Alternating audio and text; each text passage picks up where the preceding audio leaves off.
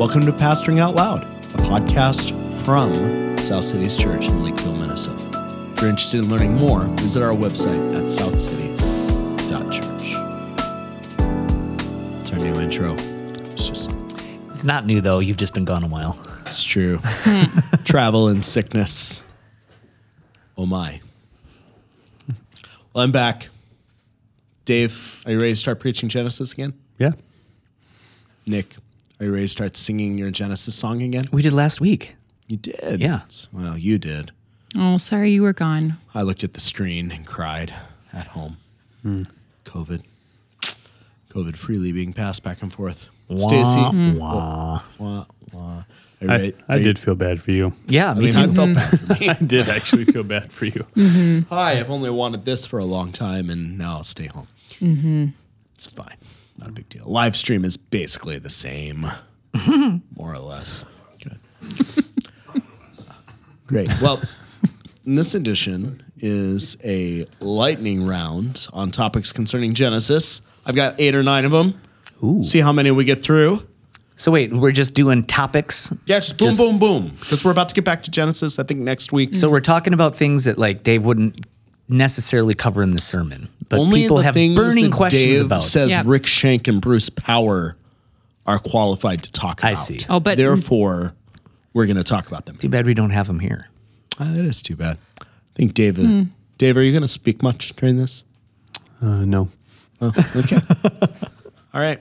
Well, then I think I'm just going to address every single one of these topics to you, Dave, and you can Pass. defer. You defer as needed. Hey, but how was the celebration service, guys? Like, was it good? I watched it. It was but so good. music was great. Worship was It was awesome really that good. day. Yep. Yeah. The choired. Yes. You acquired They a did. choir. The choir, The choir was acquired. great. It was a joy. It was great. It was a lot of fun. It was a good day. Fun to fellowship the meal after. Good family meeting. What was the meal? Soup, bread, salad, stuff. Soup, Like salad. like 4 kinds bread. of soup, Yep. Aw, homemade rolls. wish I had been there. I could only listen in. Salad was good. It had all sorts of vegetables in it. Text in. It wasn't did. just lettuce. It was did. great.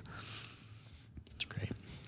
Well, we're going to talk about a few topics in Genesis, ones that probably wouldn't get covered in a sermon series as per se. Generally speaking, I mean, expositional preaching is preaching where the main point of the text is the main point of your sermon. And therefore, what we're seeking to do when we preach is reveal what the Bible itself has as the storyline and the point of Scripture, which we totally believe points to Jesus, which is why we preach through Genesis, pointing to Jesus. But along the way, there are other things that, whether because of our culture or just in common kind of evangelical, parlance and, conversation, different things come up like, what about this? What about that? So, lightning round. Ding, ding. Let's talk about the days of creation. Dave. Pass. Nick, are the days of creation literal? Oh, wow. Is Hebrew yom a 24-hour period? I think possibly yes. I think probably almost certainly yes, but go ahead. Wow. That's all that that's But what about the verse really my that's Day my with the entire Lord opinion is on the as 1,000 subject. years. from Psalm 90? Stacy, go. Yeah, go Which ahead. Moses also wrote. A day in your sight is like 1,000 years. Poetry. How could God do all the things that occurred in one 24-hour day in the 6 days occur in one 24-hour day? He's God. How Can you say what you the said again? things that occur I just saw something I remembered. It's just when he's Go listen to describing last week. Oh wait, it's not in there. Shoot. No. Never mind. the vegetation growing and things. How did those things happen in a 24-hour day? God He made spoke them them into happen. existence. I'm just saying you brought up the question. If God can there make are other if God can make men and ways of women with interpreting age, it that are then not he can make plants with age. okay. This is that's part not of the thing about like the stars as well. He created them with light halfway maturity. here. So they appear potentially. as though they are Right, exactly. a million years old, but they're really not. Or he creates them with age already. Yeah, just like Could he be did that. with Adam and Eve. I think the things that are really important about the days of creation is that I think they're 24-hour periods, personally. But there are other views. There's, Augustine took the view that they were indeterminate periods. Certainly, there have been other viewpoints held throughout church history. I think what's really important, like non-negotiable, is that Adam and Eve were real people. Yeah. They Yep. really existed, were really created by the breath of God's power, and they were the first parents of The entire all of human race. humanity and the first to fall into sin and bring such corruption on the earth as the covenant heads over, especially Adam, over creation, because otherwise nothing in Romans makes sense. Yep. And significant portions of scripture that treat them as literal figures. It just doesn't make sense. Your Bible starts to fall apart. So I know people that are Christians. They would say that Adam and Eve were symbolic figures or other things like that. I think they're really Christians. I just think they stand on some pretty slippery ground. But in terms of the age of the earth or what exactly is happening with 24-hour days, different Christians have held different things with different levels of seriousness. I would not say that that's a point worth dividing over. I wouldn't either. But Right. Stacy, give us just a little 1 minute. What do you think on that? Well, I Just really learned. quick. Yeah, should we divide over the days of creation? No, absolutely not. Okay. And God doesn't tell us exactly because we don't need to know for sure. He tells us what we need to know, which is that he created the world and man and woman in his image. So this is just kind of a fun debate. But I did learn about in school a view called the literary framework Where did you go to school? view, Westminster Okay. Seminary. And Presbyterian. it was a view that I had not been taught before, that they were not literal 24-hour days, but they were, the way it was written was poetic, and that the days kind of correspond to one another, like day 1 and 4 correspond. and Forming and filling.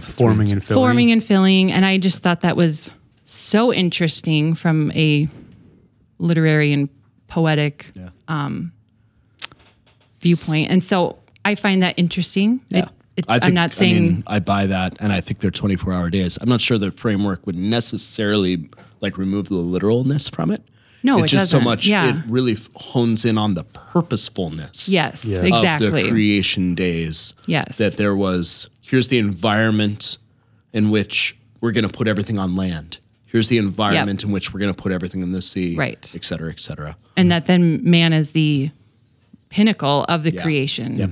Yep. Definitely the case. So Anything else about days of creation, Dave? Nope. Okay. God created.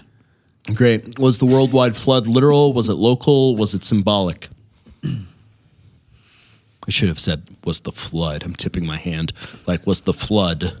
Was the worldwide flood Worldwide. local? Or Okay. was the it flood literal, worldwide? symbolic, worldwide, regional? What would you say? Worldwide. All right. Yeah. Worldwide. Worldwide. Okay. So it says it went even up to the top of the the highest mountain. Oh. So and the destruction and devastation. So everything that we see in the genealogies after the flood all points back to Noah. So if you're looking at the Bible as a cohesive whole, which we do, just like creation and Adam and Eve being literal, Noah, the flood being literal, makes the most sense of the text. We believe God. We take him at his word. Could somebody say that the flood was regional and still be a faithful Christian? Probably. Yeah, say yes. Yeah, they could. I don't think that's the best way to take the text at all. But in terms of what are you losing?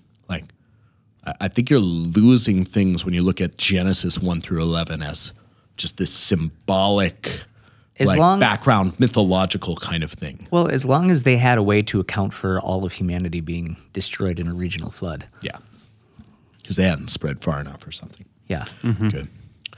All right, But that has to happen in the flood. all right. Who are that the was the point. Nephilim? Dave, who are the Nephilim? You talked about this a little bit in your sermon, didn't you? Or not? Really big people that are on the earth. More like you, less like me. Sure, that's true. More like Shaq. More like Shaq. Less like Dave. All right. Who are the Nephilim? I mean, my take, it's mainly based on jumping forward to First Peter and some of the ways that he talks about it too, with the flood and different things, is that they are in some way fallen angels who are looking at the women on earth and find them very beautiful, and somehow they reproduce this strange giant race. Mainly because I think it says they're sons of man there. I think that's what it says. And that phrase is really most used for angels. Sons of man or sons of God? Oh, maybe sons of God. Sons of Yeah. God. And that's used mostly for angels in the Old Testament. Definitely like 2 Peter and Jude kind of take more of the tack of like angels that did not keep their place, Yeah. but lusted after Yeah. unrighteous flesh or something like that. Yep. Any other takes on the Nephilim? Okay. Let's talk about the ethics of forcing or maybe forcing is the wrong word, but offering your slave girl to your husband as a somebody to carry your child. So kind of a what's that called? A surrogate mother. Is that ethical? Why are you looking at me? You know what, Dave? Is that ethical? No, it's not. that should be an Okay. easy no, right? All right. Not ethical. Stacey, you want to tell us No, more? I mean, it does not go well. I mean, we see all kinds It of things. doesn't go well. What It does doesn't that go mean? well for them. I mean, that was God's plan, that's what happened, but it's not a good His plan in one sense, in one sense. but in another sense, we don't see anything where like he's certainly not commanding it, right? Right. And he has already told Abram, like, your wife Sarah is going to have a kid. Like, and that's not what happened. Yeah, I mean, I think what I said in the sermon is it would have been very common in the ethics and mindset of the day. So in one sense, they probably would not have been as outraged by it as we are, but I think it very clearly was Abraham, I would say, doubting and disobeying God's very clear statement to him about what was going to happen. And therefore, I think we can say, we can look at the whole of Scripture. I mean, even just Genesis 1 and 2, man and woman made together, helper fit, all that stuff, and go, that's what marriage is meant to be. Clearly, this is outside of God's design, and God's clearly revealed will to Abraham, so it was bad stuff. And then it comes up as an example of not trusting God. Yeah, it's bad stuff. So it's not viewed as this is fine. Now, Abram, the par excellence example of a man of faith, also pawns his wife off on two Kings. Also various not good. superpowers, Pharaoh and then Abimelech, so the Egyptian king and the Philistine king. Is that, what do we think about that? Is that Also, ethical? Abraham not trusting God and his promises. Okay, all right. Was that a sin? I mean, let's just call it what it is. Are Is you it asking the ethical or question not or are you ethical? saying it? Was it a sin for Yes. him to do that? Yeah. Oh, okay. I just want to use normal language. Dave preached that way too. Yeah, I did. What I said is that I sometimes think it is. Oh, because it was the nuance in the Pharaoh one. Keep going. Well, I just think that it is. It's maybe going too far to say that he pawned her off on a king, because it wasn't like he asked the king to take her in. It was more that By inaction. he lied and then passively stood by while a king did what kings did back then and take whoever they wanted because they were king, And so I would say his inaction and his lying was sinful, because husbands are supposed to provide and protect. Like that's right in Genesis 2, there's this obligation you have to to your bride. So I think yeah, it was sinful.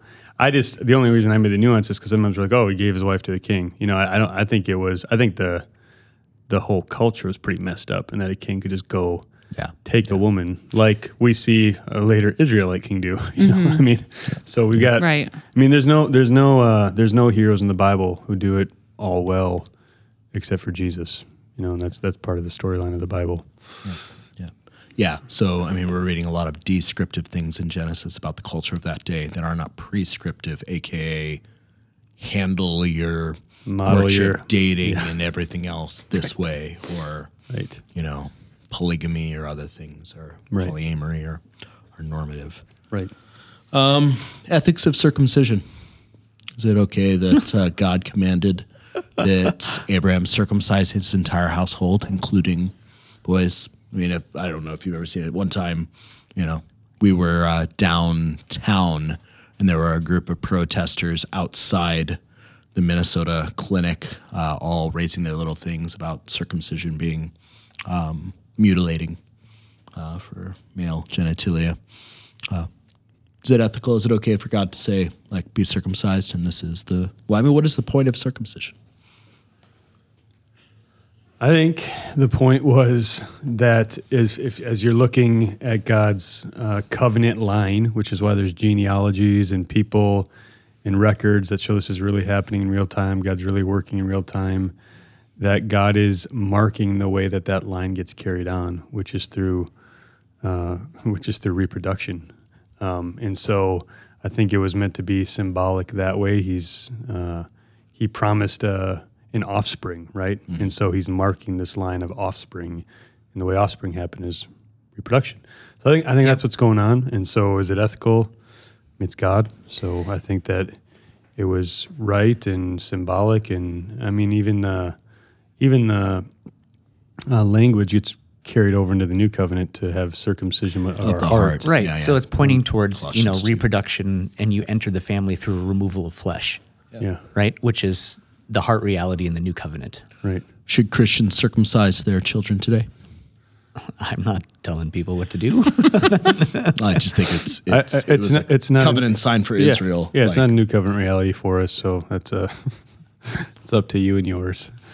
Okay. Research. All right. Last one I have, and then you guys can jump in with all your additional ones that I know you have in the back of your head.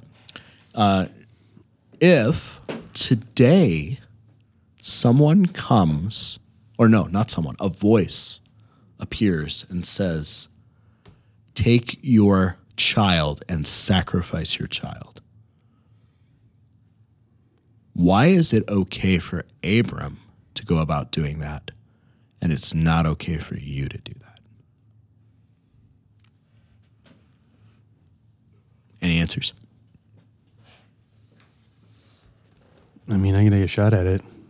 Go for it, Dave. Thought I was just going to say pass this whole time. I think that sometimes we look at that event like it's kind of this random act or random leap of faith. And I think that Abraham had time after time after time of God teaching him to trust him, and that he would provide a way to continue to keep his promises and to continue to do that by his power. I think when we get to Hebrews, that's what we see is happening, that God has given him so much evidence that he'll keep his promise that this line will go through Isaac, that he feels like that God's going to provide a way out of this thing. And so I think he's still torn up about it, but I think that's what he says. And even if he ends up dying, I think Abraham believes he's going to be raised up from the dead again. Yeah. God himself will provide a sacrifice, or like the author of Hebrews says, Yeah. he was able to raise him even from the dead. And all this evidence, and this is how the offspring is going to happen. So I think that Abraham is not. It's just such a different context, tied to covenants, tied to personal revelation from God over and over again up to this point. Yep. That I just think it's a different situation. Yeah. Than if a voice spoke to me right now. Yep. Yeah. Agreed. Yeah. Different time in covenant history. Abram clearly knew the voice of God in that regard. The way that we know the voice of God is not in that regard anymore. That's right. In this particular age in covenant history. Okay. Are there any ethical challenges in the last half of Genesis that we're going to face? Oh man, it's some bit ugly stuff. It's honestly. getting darker and darker. It does get ugly. It does. Man, that family line really screwed up. Well, any other things in the first half of Genesis you want to talk about while we're here, guys? Nope. Well, thanks for this lightning round. We will be back next week with the recap and with more on Genesis.